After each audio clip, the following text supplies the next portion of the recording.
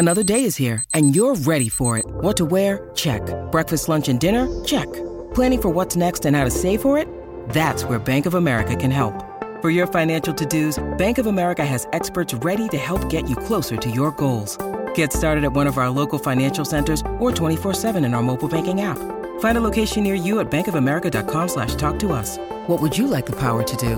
Mobile banking requires downloading the app and is only available for select devices. Message and data rates may apply. Bank of America N.A., member FDIC. When you need mealtime inspiration, it's worth shopping Kroger, where you'll find over 30,000 mouth-watering choices that excite your inner foodie. And no matter what tasty choice you make, you'll enjoy our everyday low prices, plus extra ways to save, like digital coupons worth over $600 each week. You can also save up to $1 off per gallon at the pump with fuel points. More savings and more inspiring flavors make shopping Kroger worth it every time. Kroger, fresh for everyone. Fuel restrictions apply. Hey everybody, this is Gilbert, and you're listening to Stu's Wrestling Podcast.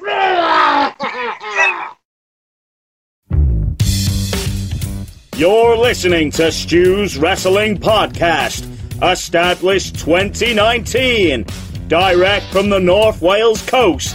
His verbal skills definitely outweigh his wrestling ability. It's time for British Wrestling's sharpshooter, your host, Stu Palmer!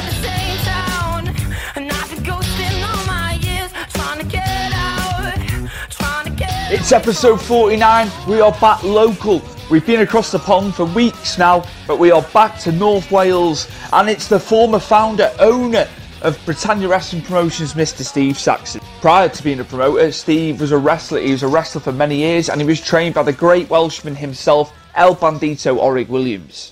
A real in-depth look into promoting, booking, cost. I asked him quite a lot of stuff, so we get a real in-depth interview with Mr. Saxon. Steve founded it in 2008, before the surge on the British scene. There's so many promotions now in Britain per mile, per square mile, however you want to look at it. He was doing it before it was the in thing. Business was a lot different back then, so you could hear about that. The stars he brought over: Jay Lethal, El Generico, we know him as Sami Zayn, Robbie E, so many that he brought over, and the influx of local talent. There was a big ethos to have the local talent. It wasn't just about booking names all the time, name people from the States, worldwide. I wanted to get Steve on for a long time. It was great to get it done. So without further ado, I'll stop rambling. It's episode 49, Stu's Wrestling Podcast, with the former owner, promoter, founder of Britannia Wrestling Promotions, BWP, Mr. Steve Saxon. Enjoy. Team UK. Right, it is my honour, and what a privilege to have Mr. Steve Saxon, former promoter, owner of BWP, Britannia Wrestling Promotions, ambassador for PWI, which is Pro Wrestling International, and the host of the ISACS podcast, wrestling podcast, might I add. How's it going, mate? Yeah, good, Stu. Good to finally be on. Absolutely, it's a pleasure, as I said. Absolute pleasure to have you on. I appreciate you sparing the time. I know you're a busy man. And I think first things first, just going into something current, how has lockdown been for you? Busy. Weirdly, not a lot changed for me personally. Obviously, outside of the wrestling industry, I run my own pub in Penaford, North Wales, the Red Lion. Over lockdown, we spent the duration of lockdown doing home deliveries for the vulnerable, those that are isolating, and for the NHS as well. So we were actually, ironically, busier than ever during lockdown. And then since we've reopened after lockdown, the business has been absolutely crazy here in North Wales. It's great to see the sense of the community with the pub as well. Obviously, I see what you post. It's nice. It's really nice to see, mate, honestly, and how you've been helping people out through this tough time. There's no... I'm nearly 40 years old, and I've lived all over the place throughout my lifetime, and I've never, ever experienced a community like the Penaford community. I've been living here now for just over 10 years, and the community spirit in this area is absolutely amazing, especially in times of need, you know, when somebody locally in need, especially during the lockdown era. The way that the community came out to help each other out was absolutely amazing. It's testament to you and the staff, mate. Honestly, I am catering myself, so I understand, it's a tall order sometimes, isn't it? What we do, but lovely. It is absolutely, it is, yeah. Really lovely. Right, I'm going to get on to wrestling now, Sax. When did you first start watching pro wrestling? I always lead with this one. This is always my first question. I don't recall a stage in my life where I didn't watch wrestling. My parents were avid World of Sport fans, ITV, Channel 3, Saturday afternoon, religiously every week. They'd rush home from the pub at 3 o'clock, chippy dinner on a Saturday, and then we would sit in front of the TV and watch the likes of Big Daddy, Haystacks, Catweasel. But my first real memory of really embracing wrestling was when I was 4 years old, randomly flicking through the 4 TV channels that we had back in the 80s, and coming across this something that was familiar but different. I knew it was a wrestling show, but it looked nothing like anything I'd seen before. And it turned out to be I was watching for the first time the Immortal Hulk Hogan on WWF programming. And from that day, religiously, every week without fail, I was hooked. I was absolutely hooked on the world of wrestling. But no actual first memory as such. I just remember that wrestling was always around me. As with everybody, most people, most families in the 80s, Saturday afternoon was the prime time slot, and it's what nearly every family in Britain used to tune into, and my family was no different. Obviously, you've listed some guys there. Which wrestlers captivated you? I'd say it'd be same as, and it's probably no different these days. It's, the person that's in the limelight the most, which back then was Big Daddy, easily Big Daddy. This big, burly bloke who kind of reminded me a little bit of my old man as well, in physical stature, with the big top hat and the white leotard and the big Union Jack cape. And back then I thought it was amazing. And obviously, in hindsight, you watch some of these clips back on YouTube, and wrestling was a completely different world back then. But yeah, as a kid, I loved Big Daddy. But I think every kid in Britain loved Big Daddy. Did any matches stand out for you to this day? Going back to then, any matches that you could watch now and that they still hold up today? Maybe that was something I like to ask. Yeah. These will be matches that I've watched since, not necessarily matches that I remember from actually being a kid. Johnny Saint. Obviously, I've got to work with Johnny a number of times over recent years, and when I was coming up through the ranks, Johnny was always about the shows that I trained at Orig Williams. But I can quite easily, and I have done on numerous occasions, gone back and watched Johnny Saint matches, and he was well ahead of his time, Sainty. And he can still go now to this day. I mean, I wouldn't like to hazard too much of a guess, but he's got to be somewhere in the region of 70 years old, probably a little bit more. And I've seen him go. And he's still got it, even at this age, because he keeps himself in proper good shape. He's proper trim. He's agile. His mind's still completely there. So, yeah, from a kid, I remember seeing Sainty since growing up and the YouTube coming out, and I've been able to watch Sainty again. It was also an honour to actually meet, train with and work with Sainty over the years as well. He's local to us, isn't he, Johnny Saint? He is, yeah. He actually lives in Rhyl. He lives in Rhyl, yeah. That's cool. I think a lot of the old school wrestlers have either lived in or temporarily resided in Rhyl, because after ITV World of Sport finished, the guy that trained me and promoted me, El Bandito Orig Williams, he had his Welsh TV show called Wrestler, which was on S4C. Absolutely, remember it well. So he took all those people that were dropped by ITV World Sport, and he brought a lot of them over to North Wales. The likes of William Regal, Fit Finlay, Sainty, obviously. Giant Haystacks lived in Rhyl for a while, and one of Orig's properties after the days of ITV World of Sport. Haystacks was one of Orig's rent collectors or debt collectors, one of the two, as well as obviously wrestling on his Welsh TV show as well. So you'd be amazed the amount of wrestlers that have come through North Wales, particularly Rhyl, over the years. Got a bit of history along the coast, haven't we, to be fair? In all fairness, I'll tell you, we're on the map, like, absolutely. Did any pay-per-view stand out for you, Sax? I'm obviously going to say WWF, WWE. Did you like a particular pay-per-view event that was put on, or did it not bother you as such? As a child? Yeah, as a child, I think. Yeah, going back a bit. I mean, as a child, I think the main ones, as with everybody, were your WrestleMania, your SummerSlam, your Rumble, your Survivor Series. They were the 4 only pay-per-views. But one of my earliest memories of an actual pay-per-view I think was SummerSlam 91, where you had Bret Hart against Mr. Perfect for the Intercontinental title. The Macho Man and Miss Elizabeth got married.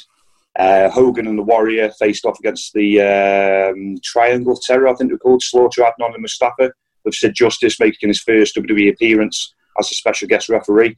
It was, I don't know why, I've watched that show back so many times, especially as a kid, when you didn't have a lot of choice. You literally just watch the same video cassette over and over again. But even as an adult, I've gone back and rewatched that entire show. I've watched certain matches or certain segments from that show. I also remember the segment with the Big Boss Man, or the match with the Big Boss Man and the Mountie, the prison match, where the loser went to prison for the night. So they had the match early on, and then for the rest of the night they kept on cutting back, which is quite new for that time, for 1991, the early 90s, to have a segment that was continuously rolling throughout the entire show until that moment where you actually see the Mountie being locked up in prison.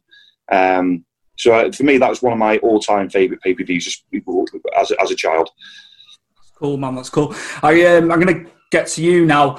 What triggered you to begin starting training? You've obviously touched upon Orig. I know from research and what you sent me, Orig trained you. How did that come to fruition, the training and starting your training? Complete luck. I was born in Stoke-on-Trent. I moved to North Wales when I was 15 years old. And from holidaying in North Wales over the summer seasons as a child, I knew that there was a wrestling show in Rhyl, but that's all that I knew. So literally one of the first things I did when I moved to Wales is I wrote a handwritten letter saying that it was my lifelong dream, I want to become a wrestler. And I addressed the letter, put a stamp on it, I addressed the letter to the wrestling show, Rhyl, and literally that was it. Put it in the post, thought nothing more of it. And then a few weeks later, when I was coming back from my part-time job at the time, my mum greeted me at the door with a bit of paper in hand with a number on saying, "The Wrestling Federation's phoned you. You need to phone her back straight away." And obviously she thought she meant the World Wrestling Federation, which it was. And I phoned up the number, and Orig Williams answered and gave him my name. And he said, right, okay. I don't know why, but I get dozens of these letters every single week, and they always go in the bin, but yours stood out to me. And they invited me along to the Rhyl summer season that started in July. And I went, walked up onto the first floor of the Rhyl Town Hall, saw this wrestling ring for the first time, got told to jump straight into the wrestling ring, which was an amazing feeling for the first time as a 16-year-old kid. And then I got a bloke, one of Orig's star attractions of the 80s and early 90s, Boston Blackie, hell of a man, hell of a worker. He started just showing me the ropes, a little bit of rough and tumble as it was back then. And then literally later that night, they asked me what gear I had, and I think at the time combat pants were in fashion. I had combat pants and a pair of Timberland boots or something like that. They wouldn't have been Timberland, not back then. I couldn't afford that back then. And he said, "Right, with your top off, you're in the Battle Royal tonight." So my first experience with wrestling was being trained for the best part of an hour, sitting around watching the show, and then being thrown in the probably 16, 17-man Battle Royal at the end of the night. And amazing. And the best way. I mean, I know these days things have changed, and for obvious reasons, things have changed when it comes to training schools. But for me back then, that was definitely the best way. It was the last of the old guard. I was a rookie, 16-year-old kid, and the best way to train these rookies was just literally throw them into the deep end. And fortunately for me, I was asked back the following week. Cool, that's cool. Who were you tearing it up with during that time in the early stages? A lot of random names. Boston Blackie was the main guy. You had guys like Gary Beware, who's from Prestatyn. You had guys like Frankie Sloan. Frankie Sloan and I had we had quite a few matches. So he was probably the closest to my age at that time. He'd done bits of World of Sport and what have you, towards the tail end of it. He was very well thought of by the hierarchy and the old guard. We actually, this was during this stage of doing British wrestling had dried up, World of Sport had dried up. There were a lot of bitter old school wrestlers that were still on the scene. The money wasn't as good as it used to be for obvious reasons because they weren't on TV. WWE had come in, they'd taken over, they monopolised the system. And it was ironic that those people that blamed WWE for changing the system and for kind of begin breaking kayfabe at that stage. We, as workers, could only make our money by doing WWF tribute shows, which is exactly what it says in the tin, no different than an ABBA tribute band.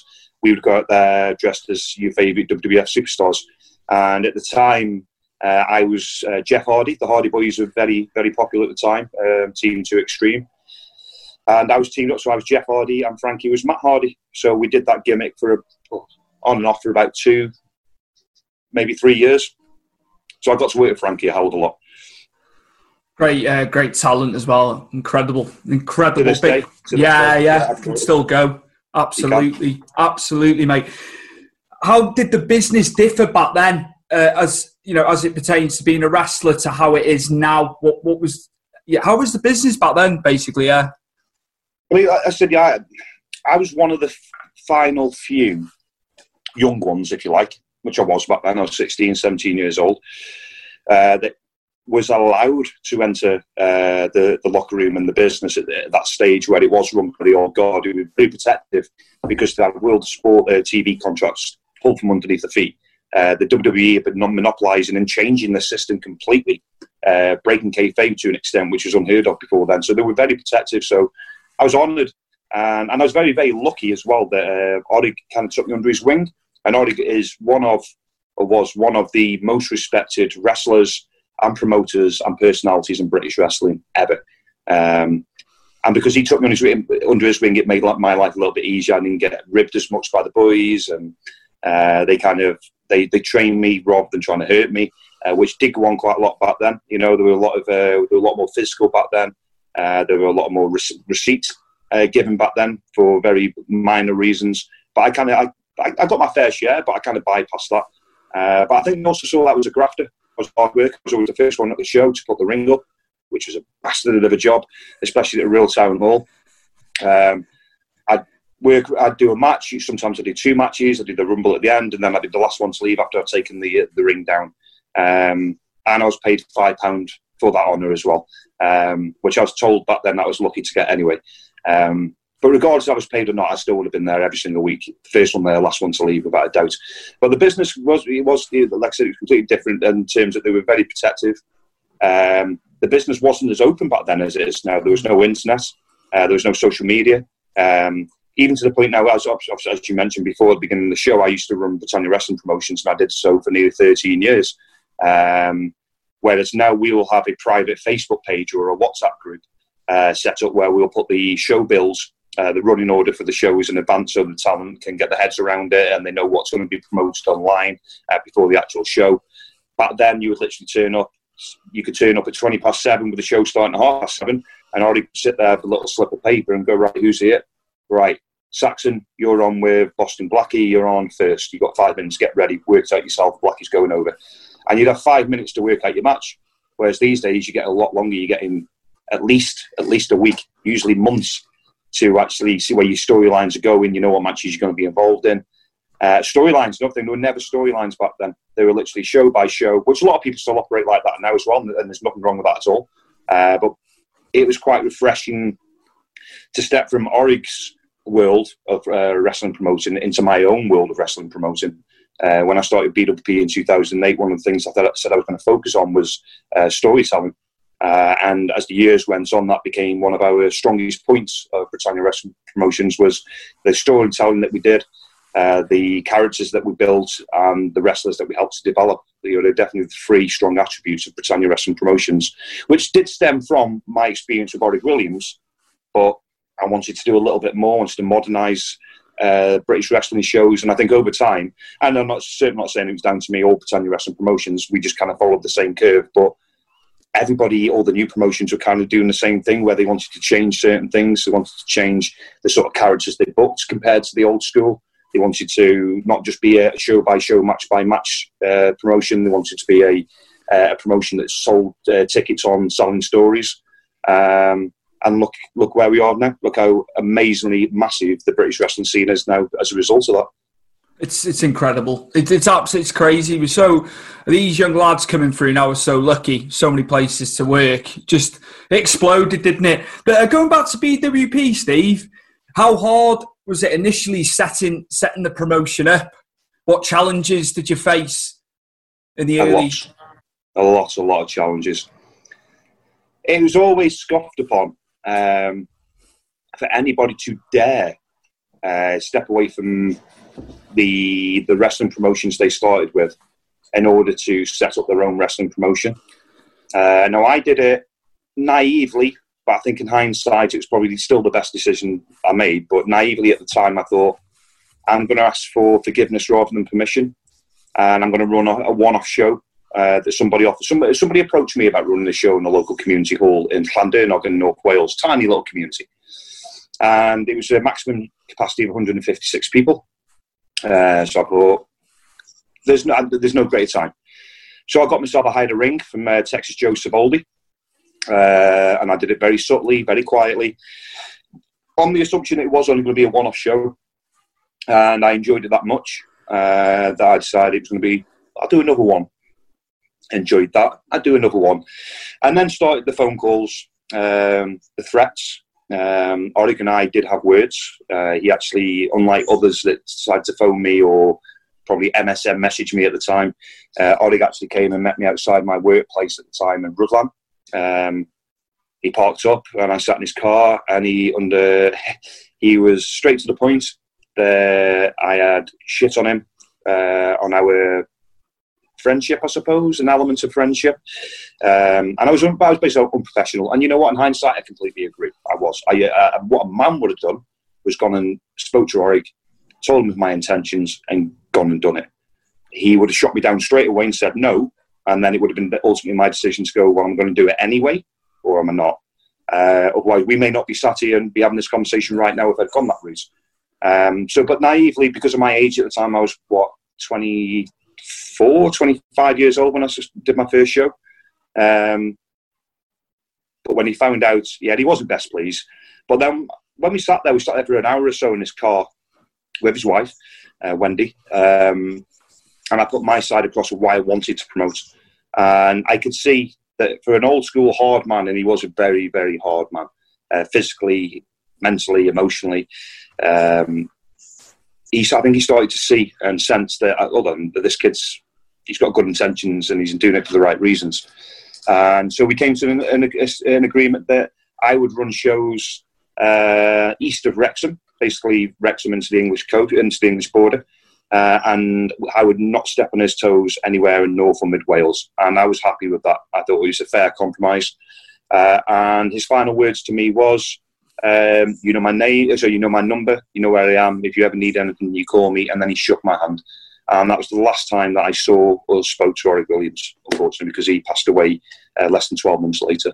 But that was just the Orig stage. I've also had a lot of Stu, which I've never really spoke about before. Stu, it's kind of an exclusive for you, but something that, as I do get back into the world of podcasting, that's something I'm going to elaborate on a little bit more, is All-Star Wrestling that were terrible, unprofessional, horrible, nasty bastards when it came to a young upstart wrestling promoter who had worked within the industry for 8 years, I suppose, 10 years at that time, thereabouts. And I did no different than what Brian Dixon himself did. Now, this is a story that's out there in the public domain, but Brian Dixon started his career as a referee for Orig Williams over in Wales.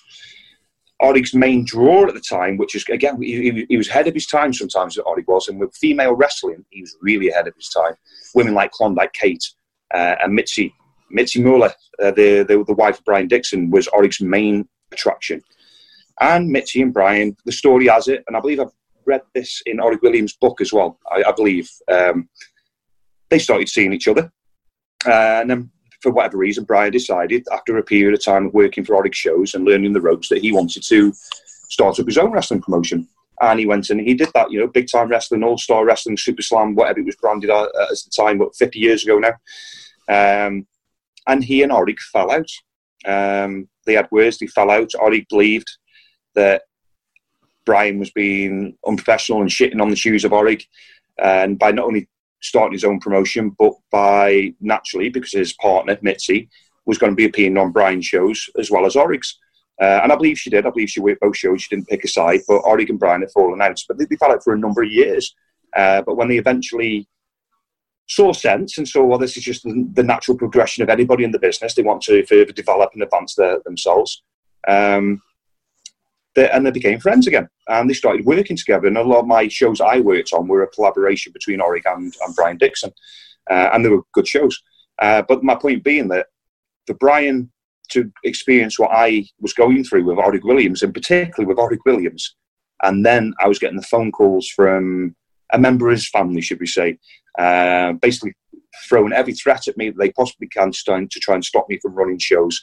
And back then, I was an impressionable, naive kid. I was a kid. And I used to take it. I carried on running shows, but there's a part of me that was a little bit fearful, I suppose. I suppose that's the word. I was fearful that my lifelong dream was going to be pulled from underneath my feet by the person who did exactly the same as me 40 years prior with exactly the same person. And they got over it. And they got over it, became close friends. And I'd like to think that if Orig was still around now, that he would have been not involved in my shows, not involved with Britannia shows, but would have at least come and would have enjoyed what he actually saw. But unfortunately, I'll never get the opportunity to know if that's true or not. But I'd like to think that. But yeah, so in the early days, I got quite a lot of hate. I did. But I don't know why, because I was impressionable. I was naive. I was weak to some extent. But I carried on ploughing through. And I think that's what's helped me to be the person that I am today. I'm a lot stronger, more confident person. I think that's part of getting older as well, Stu. I think you kind of lose you get old, which isn't always a bad. Sometimes, no. Always. Stood your ground, Sax, by the sounds of it. I did without realising, I think, at the time. Yeah. It didn't stand my ground, but obviously, well, Britannia's still going, you know. With or without me, Britannia's still going. What's your relationship like with Brian Dixon in the present? That's what I was going to ask. I'd do it chronologically, but I'll just come, because we were speaking about Brian Dixon. Yeah, it's fine. I don't have a relationship with Brian Dixon. Right, okay. Nor with... I've always got on well with his son-in-law, Dean. Dean, Allmark and I, we shared many, many, many locker rooms and tours of Ireland and what have you for Orig Williams. And I think we've literally travelled. We've been in every country in the UK together. We've certainly wrestled in Scotland, England, Ireland, and Wales. And I've had a great relationship with him, working relationship. And we are Facebook friends. We're Facebook friends. We interact with likes and comments here and there, but that's the extent of it. But Brian Dixon, I have no relationship with at all.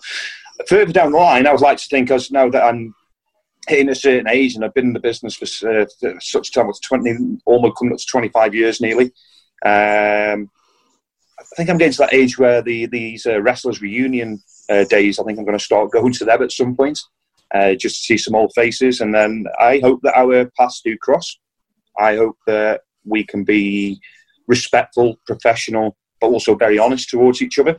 And who knows where the relationship may go from there. But at this moment in time, as it has always been, the only communication I had with All Stars was in those first 4 to 5 years, pretty much the same time every year, leading up to the summer season. But they were not a pleasant experience at all. Until the last phone call where I did start standing up for myself and told them that I was going to be running shows regardless, that was the end of the phone calls. And that was the last communication I ever had with All Star Wrestling. What threats were made, if you can go into them? You said about threats earlier. Open book, completely open book. Yeah, just I thought I'd ask. I'd like to know now. There were threats of sending certain talent to our shows to disrupt. We were always accused of ripping their posters down because they used to run, only in the summer season, Rill Town Hall after Orig Williams passed away. We ran Prestatyn pretty much every other week, at worst once a month, but we did that 12 months of the year, and we did it for a number of years. We were the local promotion. Their promotion had been there for longer, just for shorter spells. Two completely different towns, several miles apart, complete different catchment of clientele. We focused on the locals, and sometimes we get some of the tourists in. They targeted solely the tourists that were going to Rill. Our posters would cross paths, but I can honestly say this, hand on heart, on all of my children's lives, as I used to tell them every single year during the phone calls, I have never instructed anybody, nor asked anybody, nor told anybody to take down or cover up an All Stars poster or any wrestling promotions poster.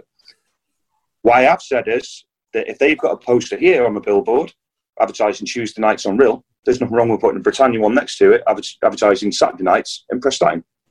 Two good quality shows, miles apart, but still local. Why can't people enjoy both? That was always my impression. Still is to this day. Collaboration is the key. I've always said that. Collaboration is this industry to move forward. So we were always accused of ripping their posters down, which would always generate the phone calls, which would be, we're going to send people around to the shows. We hope that your books are in order. We hope you're above board. We believe you haven't got insurance. And everything they were saying, I just let them say. One, out of respect, I didn't want to answer back too much, but I knew that I was completely covered. We were fully legit and above board. Of course, we had the relevant insurances. And I knew, even if nobody else knew, I knew that I was never taking any of the posters down. So yeah, we were threatened from everything from physically to legally to HMRC. We were threatened. Everything was thrown at us that they possibly could. And I think it got to the point, like I said before, where because I did start standing up for myself during these phone calls, and they could see that Saxon's carrying on these shows. So as the Real Town Hall numbers were dwindling and the Britannia numbers were increasing, I can understand their frustration, but maybe that's a sentiment too. Well, our show was more relatable to the North Wales audience. They wanted to see the younger stars coming through that were starting off with rookies, and they were watching and witnessing the developmental and growth of these young guys. But also going back to we were doing the storylines. We were doing shows on a regular 2, 3 or 4 week basis all year round. From July through till the end of August, we were doing a show every Saturday night at Prestatyn, as well as shows all around the North Wales coast. We were literally everywhere.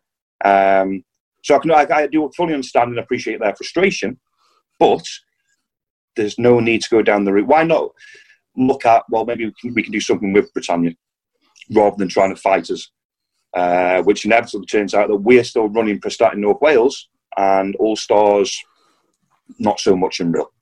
Maybe things could have been different if they were a little bit more open towards progressing and modernising their side of the business along with ours.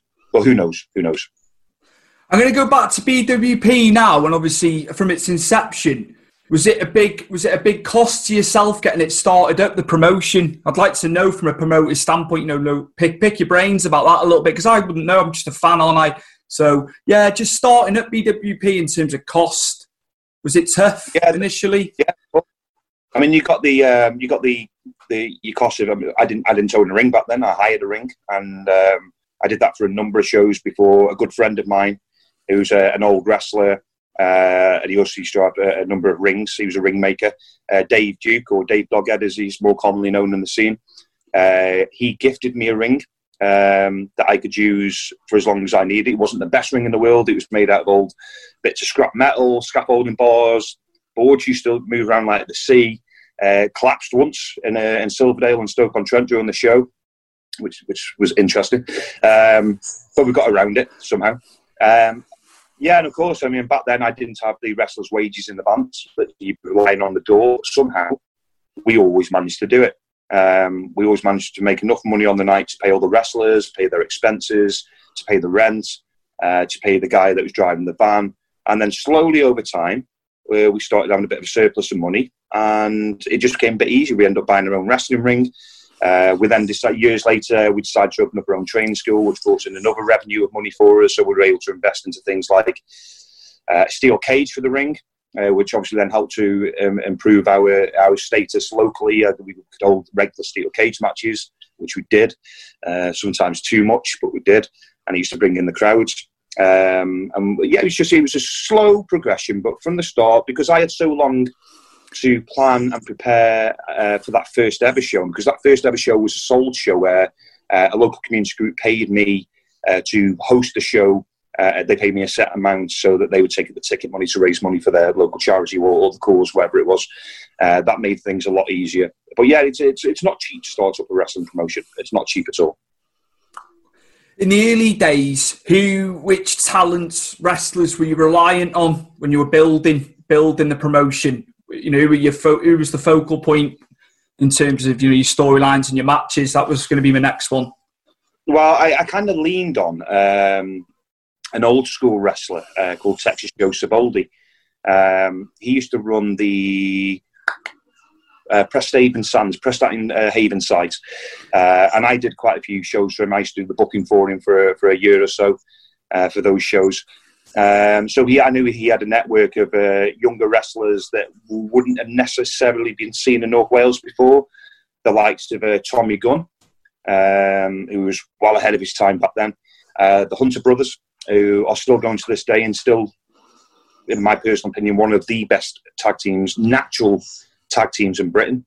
Probably one of the only tag teams made up of two brothers where they haven't had this separation, split up angle, which is nice to see. They're consistent. They're really, really good lads. I also used a lot of local talent that they did start training with Orrig, but didn't feel that they fit in with Orrig's locker room of the old guard. Brad Matthews, who lasted a couple of years in wrestling, had promise, but now he went on to MMA, and he did really, really well in MMA. Who else did and also I'd use Texas Joe Saboldi, because he added that old school element to the show. The Myatts, Keith Myatt, and his son Ryan Myatt, who again, they're both still on the scene. How Keith is still on the scene, I don't know. He's got to be like 90 years old by now, surely. Keith and I have a long relationship going back to my childhood. His family and my family were from the same part of Stoke-on-Trent. Yeah. His family and my family knew each other. Some of them used to hang around together. And when I first got in with Orrig Williams, Keith was working for Orrig shows on a regular basis. It was part of the tag team gimmick. I can't remember what it was at the time. But anyway, and he kind of, when he realised the Stoke connection, he kind of put me under his wing, showed me a few tricks. And Keith Myatt is one of the nicest guys you'll ever meet, and one of the most professional guys you'll ever meet. So I'm somebody like that looking out for me and taking me under his wing, showing me the ropes, not just what in the ring, but about locker room etiquette as well. That really, really helped me. And so when I started my promotion, I thought it was only right that I want, well, not only just to return the favour, because he was a great talent as well, and he still is. You know, for a guy that's been around as long as he has with the experience he's got, he's still a great talent to have on shows.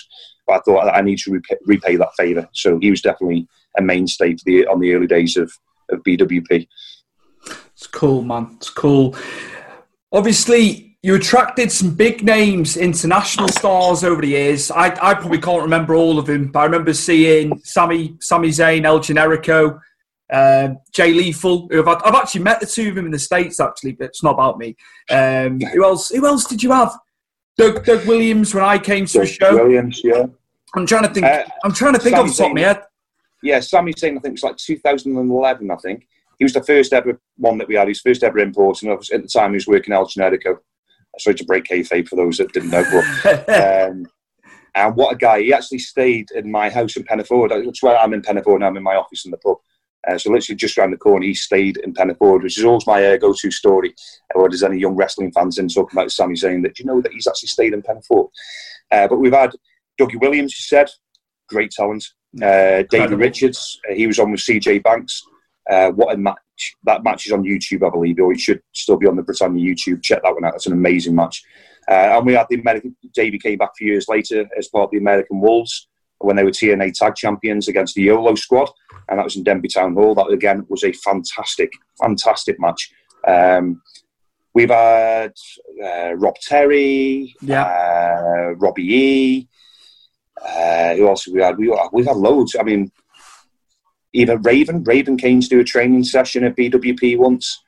A load, just so many, so many. You forget we've literally had that many. It's crazy how many people we've had.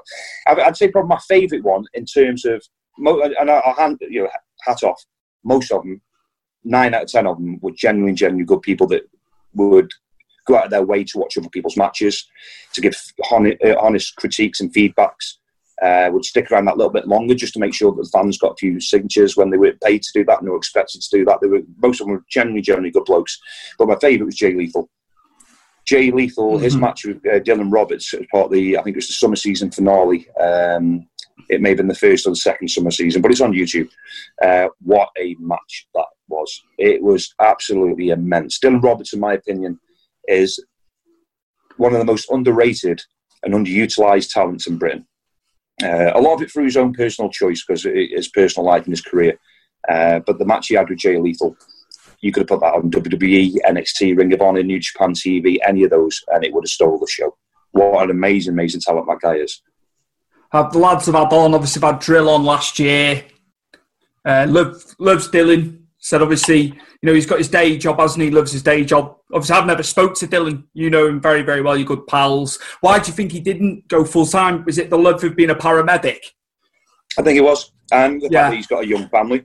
Yeah. Dylan Roberts, I'm not going to, I'll save that for, you definitely need to get Dylan Roberts on your podcast. I want to get him on. He's on the list, mate, I tell you. Yeah, good. He's got some interesting stories to tell. But he's a national treasure. He's a national hero. He's fought in Afghanistan. He was on the front line for many years. Came back, started a young family at the same time as he was getting into the wrestling business. And then he worked as a care worker, worked in a factory, all at the same time, whilst studying to become a paramedic and being one of the best wrestlers in Britain. And now he is a full-time paramedic. He is literally one of our national NHS heroes. And he still continues to give 100% of the wrestling. But I think if WWE had offered him the contract, or any of the big companies had offered him the contracts, I genuinely think that he would not take it. Dylan and I have been good friends, best friends for a number of years now. He's like a brother to me. And I know we've had this little thing at BWP where we're supposed to get into a match together, but Dill's a good person. And he's always going to put his family and his career first. And I don't think that'd be any difference even if WWE came knocking. It's that age-old question that we all ponder. Is wrestling fixed? This is Bill Apter, and my answer to that is I didn't know it was broken. So many of you know me from my days back at the classic wrestling magazines, and a lot of you from OneWrestling.com and OneWrestlingVideo.com. But I always get questions about various things I did through the years to propel my career to where it is today as the world's most recognizable journalist in pro wrestling. What was my relationship with the McMahons? Was I the guy who started that feud between the actor, comedian Andy Kaufman and Jerry the King Lawler?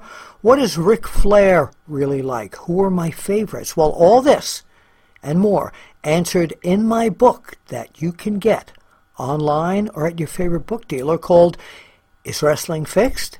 I Didn't Know It Was Broken. It's a great read, got great views, and hopefully you'll be picking it up soon too.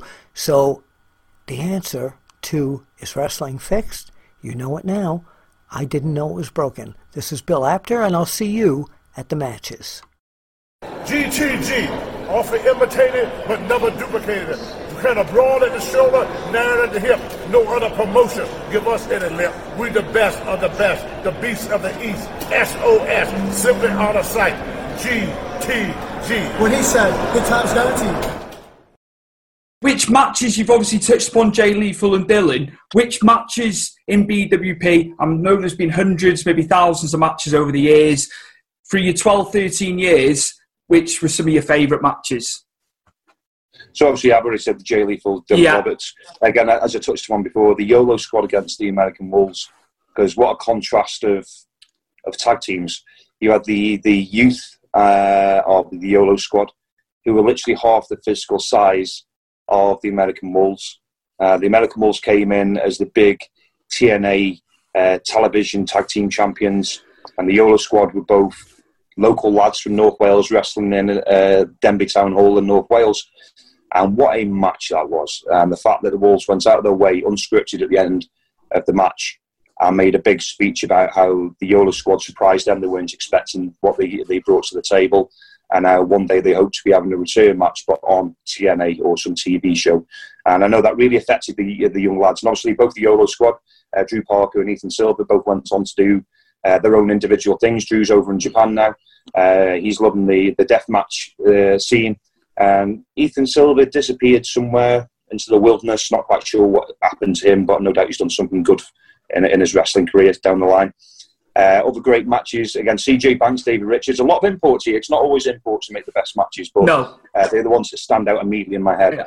Yeah. I've seen other great matches. Any match that involves Zach Gibson and Pitbull, Zach Gibson and Dylan Roberts, Zach Gibson and CJ Banks, and then CJ Banks. Any match with CJ Banks and Dylan Roberts, CJ Banks and Pitbull. A lot of the same names here, but we did use the same core wrestlers, which were like your CJ Banks, your Zach Gibsons, Dylan Roberts, Babyface Pitbull, Pyro, We used a lot of unknown names, if you like, that eventually became household BWP names. And as I said at the beginning of this interview, that was always one of our strengths, was that we would not always, we would bring in the imports. We'd bring the imports in, of course, as and when needed and when we could afford to. But it was always building, developing what we already had there. And that seemed to, when I look at the finances of the business, particularly BWP, that was brought in. Our most money wasn't always the imports. It was when we were putting on, for example, the Alpha Gem. The Alpha Gem, which is like the new rookie division. But they're not so much rookies these days. It's, for the up-and-coming stars to have a full platform for them to go and perform on, not just the occasional match here or a dark match, or just working on the carnival outdoor shows where they get a full show with full matches, main events included, where these young raw talent come and showcase exactly what they're capable of. And those sort of shows and those sort of wrestlers have always proved financially viable and more profitable for as a company. But personally, it was more fun. It was more fun to work with talent like that than it is the established TV guys, where you're literally paying over the odds for somebody that's established on TV. Therefore, the fans that have come to watch that established TV talents know what their trademark moves are, what their sets are, and that's all they want to see. They want to see them hit their big moves just to get the pops, and that's it. And that's great. That's great. But there's more satisfaction that comes from seeing a young Dougie Matthews or a young Jack Griffiths that starts off where the fans first walk out, the fans like, who's this kid?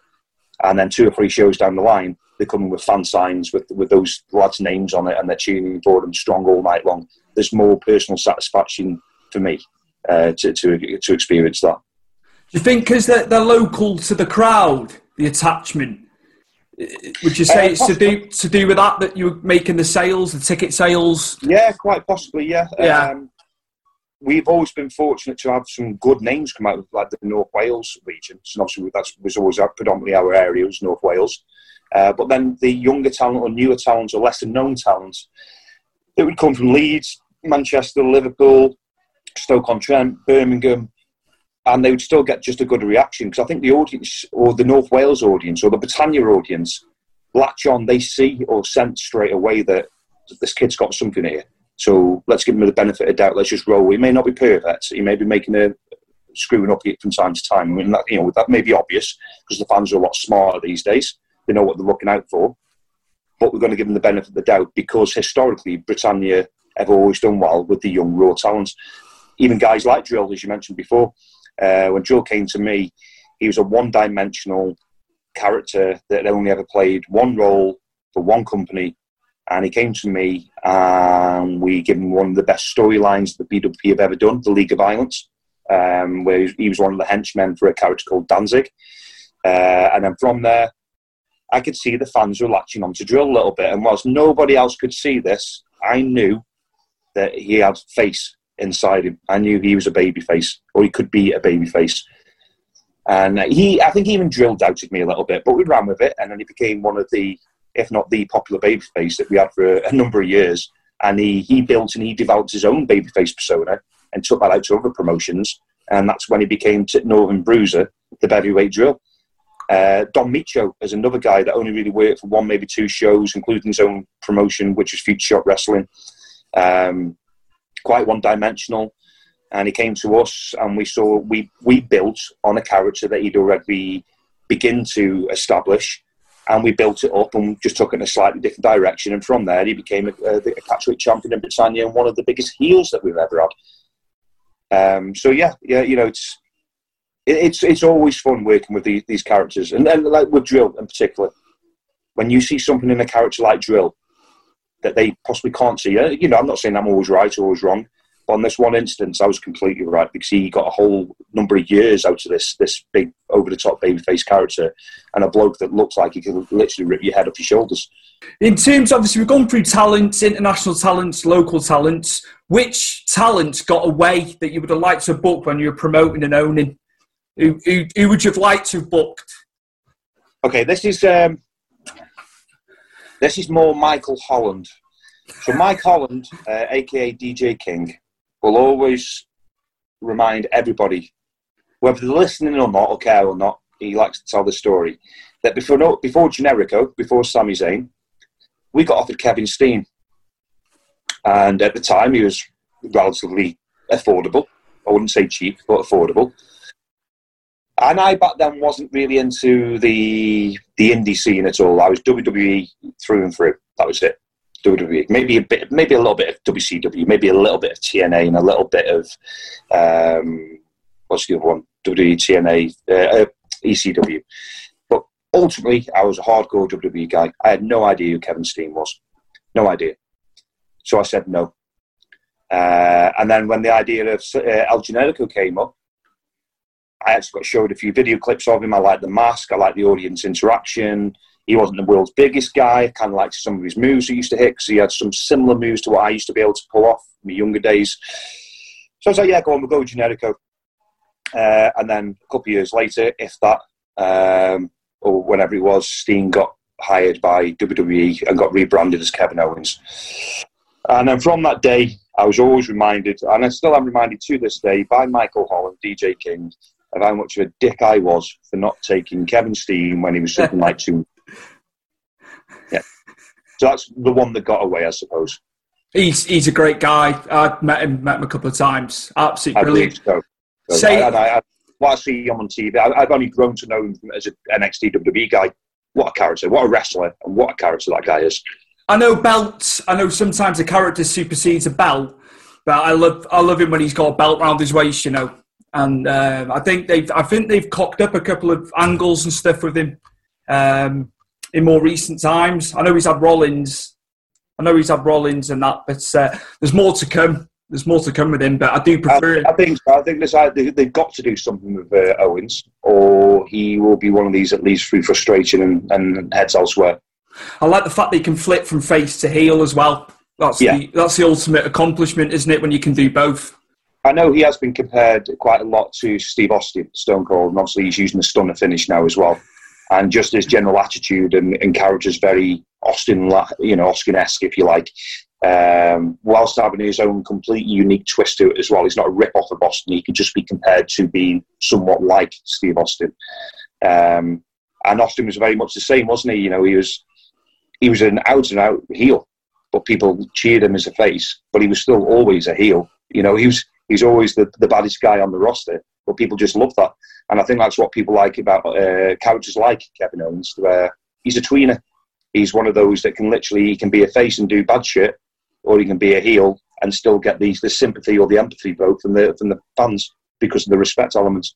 No, I do like Kevin Owens. But like I said, they've got to do something with him of significance very, very soon, or I can see that he is one of these guys that will go and take contracts elsewhere just for his own personal satisfaction. I think the rosters are too big, my personal opinion. There's too many. And also, I think there's too many hours of content there. I know they're stipulated by advertising revenue, though, with Raw and stuff, but I'm a firm believer that there should be less hours and less talent, but that's just a personal opinion. Yours might differ to mine. Yeah, I mean, I don't actually sit and watch. It's very rare I sit and watch WWE now. I mean, I'm subscribed to the WWE Network. I do keep an eye on the results on a Tuesday, Thursday, and Saturday mornings. I go on Facebook, check out the highlights, and if anything stands out, I may sit and watch that match. I do watch certain pay-per-views, so I'll certainly watch the Rumble. That's my favourite pay-per-view. And I'll certainly watch Mania and SummerSlam. I think maybe because they're the ones I used to watch as a child, they're the only ones available. And now and then, don't get me wrong, if it's a big standout match that I really want to, or I'm intrigued in or interested in, I'll make time to sit and watch that as well. But I do know what you mean. They've got WWE Raw, they've got SmackDown, they've got NXT. They've disbanded 205 Live, I believe. So some of their guys have moved over to Raw, SmackDown, or NXT. They've integrated the 205 title into NXT. Now with the Cruiserweight title. They've got a lot of great talent, and the problem is, it's okay having a lot of talent, but when you've got so many great talents, not everybody can be on top. And not everybody can be involved in a top storyline, because then your shows become too storyline driven and not enough action. It's about finding that compromise. Me personally, what I thought they were going to do after they had was it Evolution or Revolution pay-per-view? Evolution. I thought after that they would have a female-only brand. which would allow more time and more space for the males on Raw, SmackDown, and NXT. But it'd also mean that the female workers on Raw, SmackDown, and NXT won't be quite as watered down, because they always seem to struggle to fill the 30-woman Rumble every year. That's why they have to bring back so many old school wrestlers to do that, or a couple of new faces that are put in the Rumble, and then you might not see them for a few months after that until they're ready to go to NXT or Raw or SmackDown. Well, if they're struggling to fill a Rumble, how are they going to really give a strong sense of the women's movements on 3 watered-down brands when they have so many top male talent on all 3 brands, that their focus isn't necessarily on the males, but on when it comes to numbers and you've got more males than females, naturally males are going to get more TV time, which again holds the females back. I think that they're in such a position now where they can actually have their own female weekly TV show. That's cool. Just extending about the women's matches and stuff. Did you see this year's WrestleMania? I did. A Boneyard match, fantastic, incredible, perfect for Taker to bow out. But has he bowed out? I'm still sceptical. However, Rhea Ripley versus Charlotte was my match of the 2 nights. I thought it was so well done. It was the best. Yeah, it was the best match for me, hands down. It was in amongst some great matches. But what was your thoughts on WrestleMania? I know it's like 4 months ago now. I enjoyed it. It was a bit different. Well, it was a lot different. Let's be honest, it was a lot different. But I thought they did really well with it. I thought the Boneyard match, I know there's mixed reviews on that, but I think ultimately it's more positive. I think a great way to send out a legend. If he has gone, what a way to go. If he hasn't gone, what a way for him to revive yet another side of his character. Ready for one last match. Would they have hinted at The Undertaker being present during the ladder match when they had to go up Titan Towers and AJ opened the door and it was the whatever it was, the urn or whatever it was that was in there? Would they have done that if The Undertaker was really gone, or will there be the last WrestleMania match with AJ Styles where Undertaker now has had over 12 months, or will have had over 12 months from the time he filmed the Boneyard match before WrestleMania up until next WrestleMania for him to get into peak shape? We saw through the documentary that he did that with a little bit of time, or a lot of time, and patience and hard work, he can get himself into ring shape for one match, for one decent match. So given over 12 months, with the high that he must have coming off the Boneyard match and off the back of that documentary as well, and all these public appearances now making as Mark Calloway, this must be giving him a bit of a buzz. I think they may be gearing up to one last WrestleMania match next year with AJ Styles, and then he'll bow out. Because I also think Undertaker's been very open in the past about the Montreal Screwjob and how he disagreed with the way it went down, but Bret had a job to do. And when you're leaving a company, you always do the job. You always do the job for the next person in line. Now, AJ's not a young pup, but God, can he still go. And he's got as many years in him as his body allows him to have. I think if The Undertaker's going to go, he's going to insist on going, having put over somebody like AJ Styles. I don't think The Undertaker would go out on his own accord on top, unless it was somebody like Vince or Trips insisted that he went out, but I don't think he'd allow that to happen. So I think he's got one more left in him. But ultimately, back to WrestleMania. WrestleMania, I thought, it was different. It wasn't the same. Of course it wasn't. But they did the best and probably made a massive financial loss in the process as well. But the other thing I liked is how they finished one night with the Boneyard and they finished the other night with the Firefly Funhouse. How messed up was that? But it was completely unique.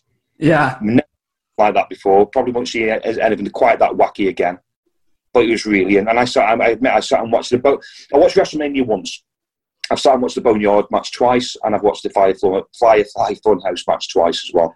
That's how good I thought they were. Who would you tip within WWE to be a future champion, to be the top dog, maybe in the next, 2 or 3 years? Who'd you like to watch with? I know you don't watch it all the time. Yeah, I don't watch it all the time, but I do try and stay up to date without watching it. I simply don't have the time to watch it. I suppose it goes back to there's too many WWE hours on every week. Yeah. And obviously, real life takes over. From the guys that I've seen, I would think I'd like to see Kevin Owens. Yeah, I'd like to see. I reckon Kevin Owens could have a real good run there.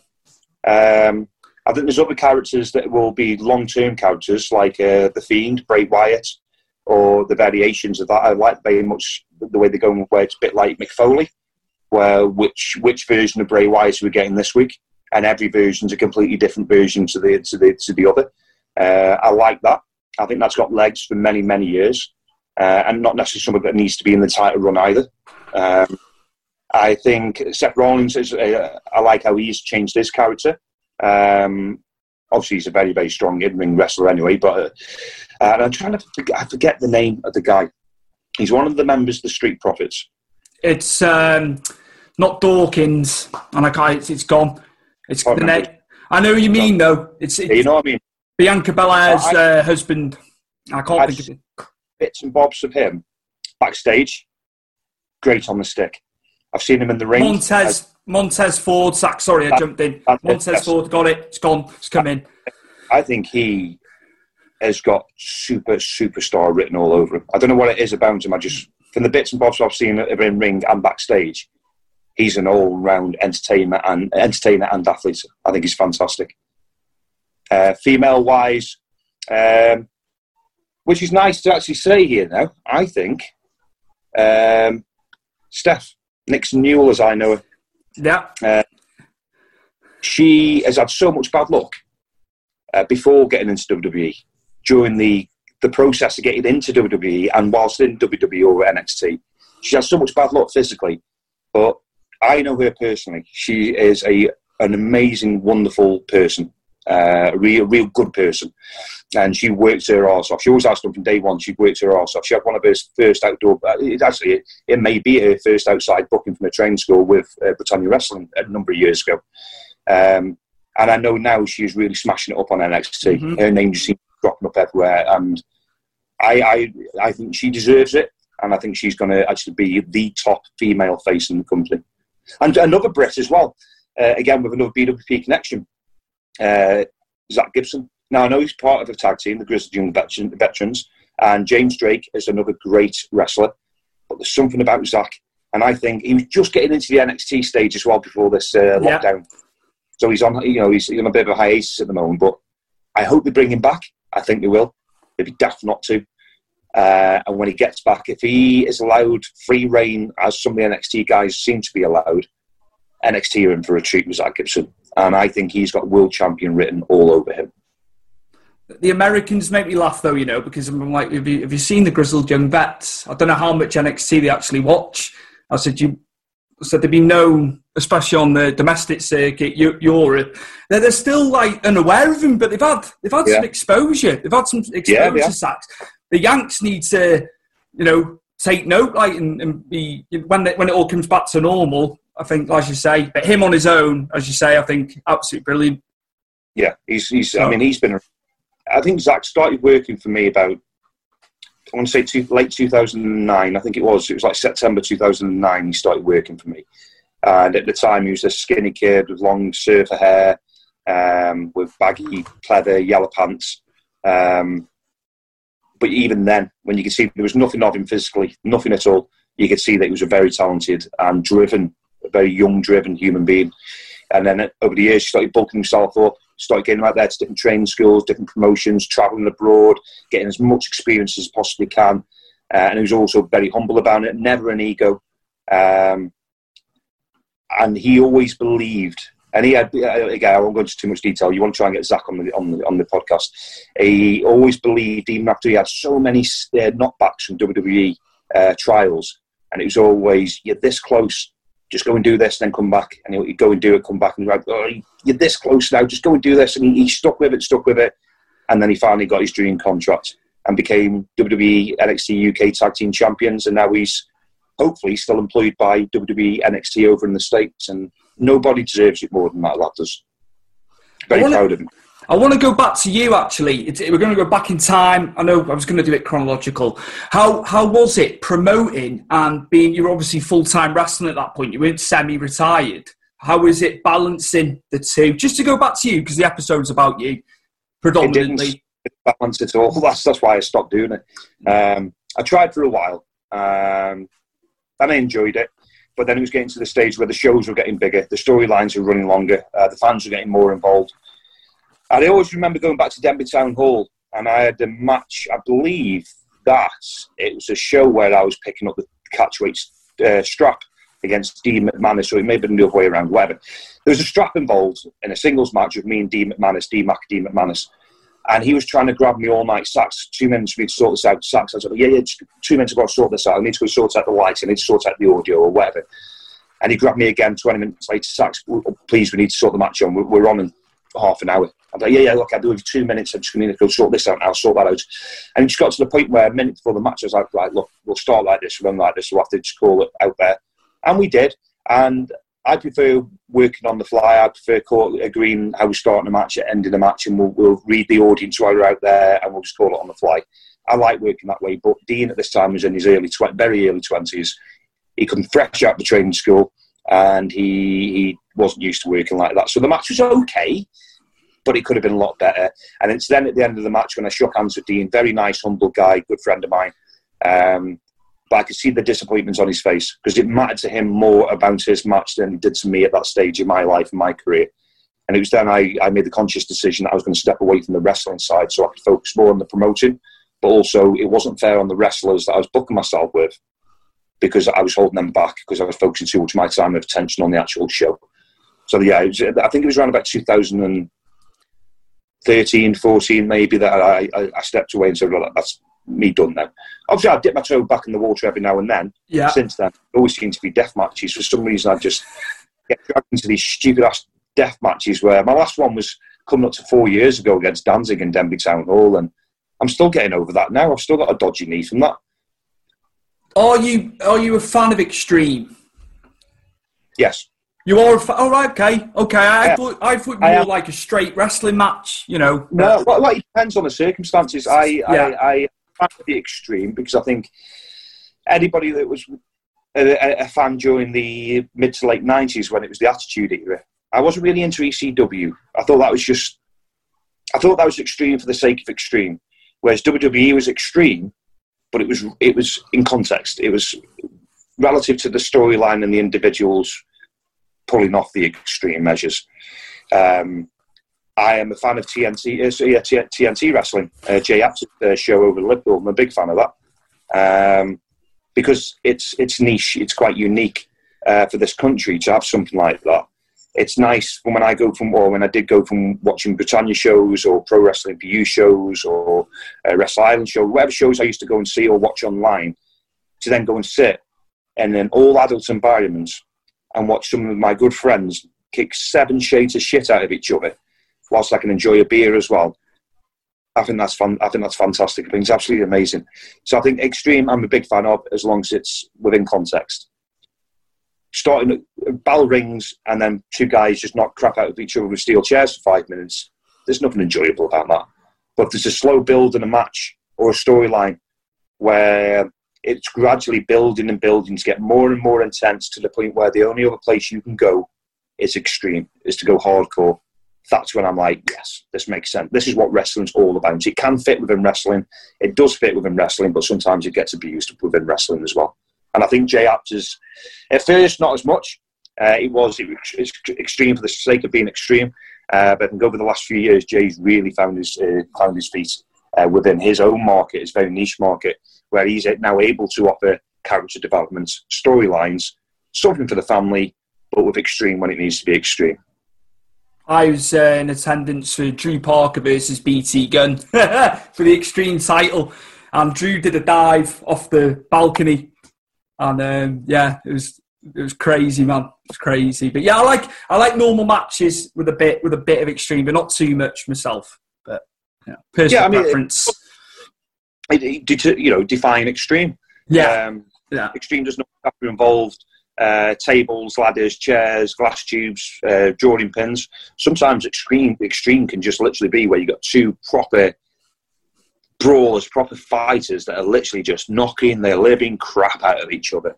And sometimes that can be far more extreme than whacking somebody over the head with a steel chair or a light tube. Context. I want to go back into, we touched upon it, the Alpha Gen. How proud are you? Obviously, there's a lot of lads from North Wales. lads in northwest of England as well. I just find it, every character is different, they're diverse, they've got their own style. How gratifying is it seeing, the response to the Alpha Gen, and most notably the performers in it, and how proud of them are you? I'm very proud of every single one of them, because although we as a company took a chance in them, they took a chance on us as well. They invested their time and attention to becoming the first alphas of the Alpha Gen, and they were tagged with that name. So if the Alpha Gen had gone wrong, that could have gone a little bit, wrong for them as well. Fortunately, it didn't, because just over 12 months ago now, we had a first ever Alpha Gen 8-man tournament to crown the first ever champion. That ended up being Jack Griffiths. What a show! Of the hundreds and hundreds and hundreds of shows at BWP that have put on over the years, that was probably one of my top 5. And it was a bunch of unknown kids, 8 unknown kids over 3 rounds on one evening, and they actually smashed it out of the park. And then every show after that, they got better and better. The crowds got bigger and bigger. The confidence grew. And it was really humbling and satisfying to see that, to witness that, to be backstage, going from a locker room full of modern day old guard, I suppose, mixed with some imports. The difference between that locker room to a locker room full of lads and females that they were hungry for it, and they saw this as a golden opportunity to not just get on the show, but to own a show, to have a show named after them, after their division. The lads, like I said, Jack Griffiths, Mike Douglas, Dougie Matthews, the Pirate Prince, Joey Marcus, Chase Alexander, JJ Webb, Big Joe Bolton, and I don't have missed a load off there, but there's so many of them, and everyone comes in and they give 100%. And it's just the way they look at you, and they're listening to you, and they're like sponges, and they're taking every bit of information, and you can see them kind of nodding in agreement with you, and then you can see the cogs going in the head, and it's like, right, go and sort your stuff out, and you can see, right, go. And they come back, and when you see them, what they're delivering in the ring, you can see that they've paid attention to what you've been suggesting, what you've been advising. No, we didn't really tell them to do anything. That goes against the ethos of the Alpha Gen. Wasn't that we were going to tell you what to do? We're going to give you a proving ground for you to go out there, a platform, a venue, a live audience, and a lot of marketing behind you, a machine that's already established. We're going to pull that behind you. The rest is now down to you. You'll either fail or you'll succeed. And every one of them took that on the chin and went out there and made sure that they didn't fail. I'm not saying every one of them succeeded, but not a single one of them have failed. And I am very, very, that's probably, within wrestling, that's probably my greatest achievements is the Alpha Gen. And that's one that I was very, very proud to hand over to the new owners of Britannia Wrestling Promotion. I just hope that they do well by it, which I'm sure they will. I'm confident that they will. Alex Ferguson did it with kids at Man United. So if you're going to attribute it to a wrestling thing, that's what I would say anyway. That was my analogy. Right, this segment is Sax's Tips. That's what the title is, subtitle, okay. Subheading. And it's just like, what advice would you give to a young person, Joe Bloggs say, and they're starting training as a wrestler? That's my first question to you for Sax's Tips. Okay, do your homework. Which I'm not going to get into too much, but with recent goings on within the British wrestling industry, there's been a lot of changes, and there will be a lot of changes to the training schools, the way they run, the way that they conducted, and there's a lot of training schools out there. Do your research. If you've got a training school 5 minutes down the road that's only £5 to go and train, but there's nothing in place for safeguarding, there's no real trainers or professionals working for that one, but you can go 20 miles away and spend £10, go 20 miles away. If it means you're getting a safe working environment, trained by professionals that have experience and knowledge of our industry and how our industry works, and has contacts within the industry to progress you even further, it's worth spending the extra time and money going to be trained by professionals. In North Wales alone, I know of 3 training schools. 2 of them are reputable ones, one not so much. If you were living over in Anglesey, per se, sure, you could travel a couple of miles and get to this training school relatively quick. Or you could spend an extra hour, an extra tenner, and go and be trained over in Rhyl at the North Wales Wrestling Dojo or Connors Key at the Basics Wrestling School. It's going to cost you more, but you're going to get much more out of it. And you're going to be safer. That's the key thing in wrestling, is to be safe always. So yeah, do your research, do your history, ask around. Social media is there for a reason. It's good and bad, but for things like this, you put a question like that, where's the best place to train in whatever area you're from, on one of the local wrestling forums, you'll get good, honest feedback from there. So yeah, for your own sakes, put some research into it. Question 2. Said person wants to set up a wrestling company. Tips being an owner and a promoter. That's the second part. Okay. The UK is a big place. You know, for us, it's a big place. There's a lot of wrestling promotions about, but there are also a lot of places that haven't got wrestling communities or wrestling promotions or venues. If you're going to do it, look around. Don't tread on toes. Not like I did. Now, it worked out for me, but this is going back 13 years ago when there were nowhere near the amount of wrestling promotions, nowhere near the amount of wrestling schools around as there are today. Don't tread on toes. Be respectful. If you let's say you live in Stoke-on-Trent, where I was born. If you live in Stoke-on-Trent and you know that there's another promotion that runs one part of Stoke, there's another promotion that runs the other part of Stoke. Stoke's a big old place. Speak to those promoters. Let them know of your intentions. Be an open book. Do your research. Don't tread on toes. Don't piss people off before you even ring that first bell.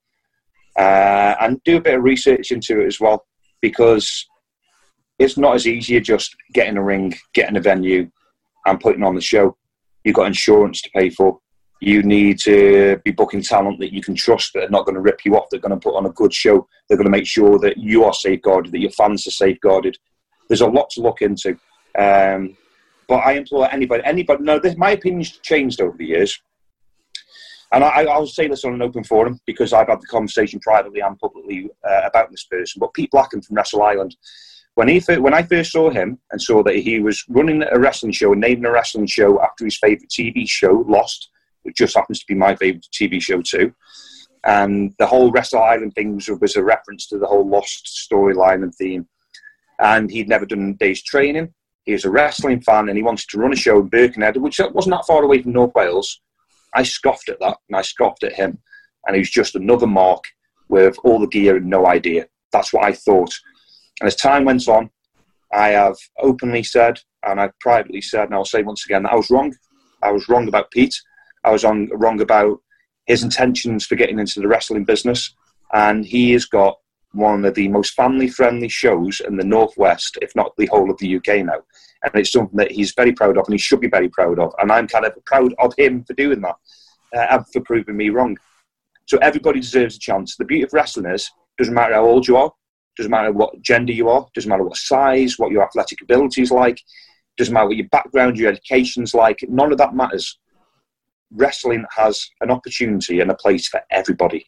And don't let anybody hold you back. If I'd listened to the likes of the All-Stars, if I'd listened to the likes of Orig Williams in the first hour of our conversation, I wouldn't be here now.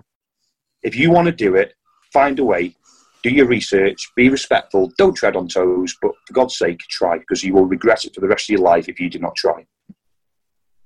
Sound advice. Thank you for sharing that. Sax's tips, little segment there. Right, just something a bit current. Seeing that you put out that the Isaacs Wrestling Podcast is returning. Yes. So give us the scoop, man. Give us the scoop. Give us some information about the return, if you will. Have you listened to any of my podcasts, Stewie? Yeah, over the years, I have. Yeah, with said promoter, 5 Star Wrestling, which I knew from afar was never going to work, but you did brilliant. You did superb with that. I think. So the Isaacs podcast is one that is a little bit different from other wrestling podcasts, particularly British wrestling podcasts, because I approach the topics that other people kind of shy away from, or most people shy away from, and for understandable reasons. Very wise man once said, controversy creates cash. Now, I'm not in this necessarily just to make cash. I'm in this because I find it so hard to step away from the wrestling business. And I enjoy doing the podcast. And And now that I've stepped away from promotion, I've now got a bit more time to actually focus on doing the podcast side. My podcasts are a little bit controversial. I ask the questions that nobody else wants to ask. And if I don't get the answer, I will push and I'll push and I'll push until the point where, much like the 5-star wrestling interview that I did with Daniel Hinkle, I push until the point where they snap and they get too honest with me. And they tend to regret that after. But then there's a little bit more transparency and honesty in the world of British wrestling, which I think now more than ever we need. We need more transparency. We need more honesty. There's still people within our little business, our little world of British wrestling that are still here that shouldn't be here. There's still a few buttons in the net that we're going to have to shake out, and I fully intend to find out who those buttons are. But that's just one side of it. There's also people that I want to have, genuine people that I'm interested in, like going back to Keith Myatt, CJ Banks, Marty Jones, Johnny Saints. These are just some of the names that I've got lined up for future episodes. People that have still got stories to tell for different reasons and different areas of British wrestling. So yeah, I want to bring it back. Keeps me busy. I hate not having things to do. Hate it. Yes, I've got a very busy professional life.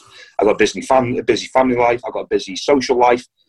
But I can't quite give up the wrestling life, not just yet. So I've got a few other projects which you will start hearing about in the coming weeks. Interesting things I've got coming up, little projects. But the ISACs is what I'm throwing myself into for now. And I've also got a new co-anchor as well. So it's not just going to be my voice you're going to be hearing, and my guest voice you're going to be hearing somebody else. But I'm going to keep that bit kayfabe just for now. Yeah, that's absolutely fine. Respect that answer. What about Sacks at the Sink, though? Because that was very, very good, you know. And you know what? The amount of people, and not just in the wrestling world, locals in my pub that say, when you're bringing back Sacks at the Sink, it started off when I was a single parent with 3 kids, and my little girl was just starting going into a play group for 3 hours a day. I had 3 hours to myself, and literally all I had to do was clean up. So I thought I'd give this Facebook Live gimmick a go. It was new back then, didn't really know what it was about, but I'd give it a go, and I'd just literally be washing the dishes whilst I'm answering questions and having a bit of banter with whoever was online. And then it became requested, and it's like, well, it gets to the point where nearly every time I turn the tap on to wash the dishes, it got to the point where I'd save dishes to wash based on the length of the Sacks at the Sink live feed that I was going to do. I'd actually stockpiled dishes, so I had enough to wash whilst I was doing the live feed. And then the problem came that just over 2 years ago, I moved into a bigger house, and we got a dishwasher for the first time. So I've got no dishes to wash anymore, so that was the end of the Sacks at the Sink. So that's where the iSacks podcast is going to pick up after Sacks. What a legacy. Sorry, I cut in then. What was the most views you had on that? What totaled the most when you were doing them? Can you remember? On me? Yeah. It was something absolutely ridiculous. It was like, 800-900. Literally, what man in Pennyford, North Wales, stood washing his dirty cups and plates whilst talking about what happened on the previous night's Raw or whatever. Insane. I think I did it because I had nothing to do in that time. But clearly a lot of people had too much time on their hands because they would sit and watch and ask for Sacks at the Sink to take place. I wonder if you put it across, like you did it through StreamYard, say, and it was on Twitch, and you had it across more platforms. I wonder how many views you would have got there. Yeah. Maybe that's one for the future. Right, my last question now. In relation to a dream card, but I just want you to pick, like, I'm just trying to think with BWP. You had the BWP title, didn't you? Yep. Champion of Wales and the tag belts. Yep. Just like those 3 matches, dream card. You can pick whoever you like. With the tag titles, I'm going to stick with British talents. I would say I would love to see the Grizzled Young Veterans versus, you know what? The Dogs of War, the babyface Pitbull and Dave Faulkner. Now, Pitbull's been around forever, but he's a legit hot man. Oh, and congratulations, Pitbull. Became a daddy for the first time. Great news. In Austin. But Pitbull and Faulkner ex-UFC, both obviously MMA fighters. They look the part, they act the part, they sound the part. the grizzled young veterans, they do exactly what they say. They're grizzled, they're young, they're veterans. So I think GYV versus the Dogs of War would be an amazing match. So that's what I do for the the PWI tag titles, the Catchweight Championship. Jack Griffiths and Matt Fox. A proper, old school mat wrestling match, grappling match that could also add a little bit of flair in there as well. And hard hitting. I know both of those boys they don't like to see daylight between their punches. So I'd definitely go for the Championship of Wales. The catchweight title, definitely the best in Britain, in my opinion. Dylan Roberts against Will Ospreay. I think that match would be the match of the year in any promotion, in any company in Britain. Will Ospreay and Dylan Roberts. That's your dream card then? Be my dream card. All Brits. Yeah, that's sound right. Sax, hit us up with the socials where the people, the listeners, the viewers, everyone can find you. All your handles. If you know your handles, sometimes people don't. It won't say that. Trust me. On Facebook, it's Steve Saxon. On Twitter, it's @InSaxWeTrust. And that's it for now. I'm just in the process of setting up a new YouTube account, which will be for the iSax podcast, where all the old episodes of the podcast will be uploaded for free to YouTube. Moving forward with all iSax podcast episodes, they will also be streamed completely free on YouTube, as well as platforms like iTunes and Spreaker. But YouTube's going to be the main focal point of it all. So keep an eye on my Twitter handle and my Facebook account for all updates about the iSax podcast, which will be the first relaunch episode will be going live within the next 2 weeks maximum. Okay. My guest on Stu's Wrestling Podcast today, former owner, promoter of BWP, Britannia Wrestling Promotions, ambassador for Pro Wrestling International. Have I got it? That's it. Right. iSax Wrestling Podcast, the host of that, and the publican manager of the Red Lion in Pennyforth. There we go. I thought I'd just get them all in to close out, mate. Thanks for coming on today, Stu's Wrestling Podcast. Thank you very much. No, it's been great. Thanks for having me, man. Big thank you to 3210s for their track Sonar in the intro and the outro for today's show. Cheers, boys, for letting me use it. Big thank you to Mike Angus for the show intro, as always. Superb. Chris Dutton, thank you very much for editing once again. Appreciate it, buddy. And also to Lee, who does my website. Lee puts the stuff up on the website. Without you guys, I'd be screwed. So once again, as always, appreciate everything you do for me and the time you spend doing the things you do for me. It means a lot, guys.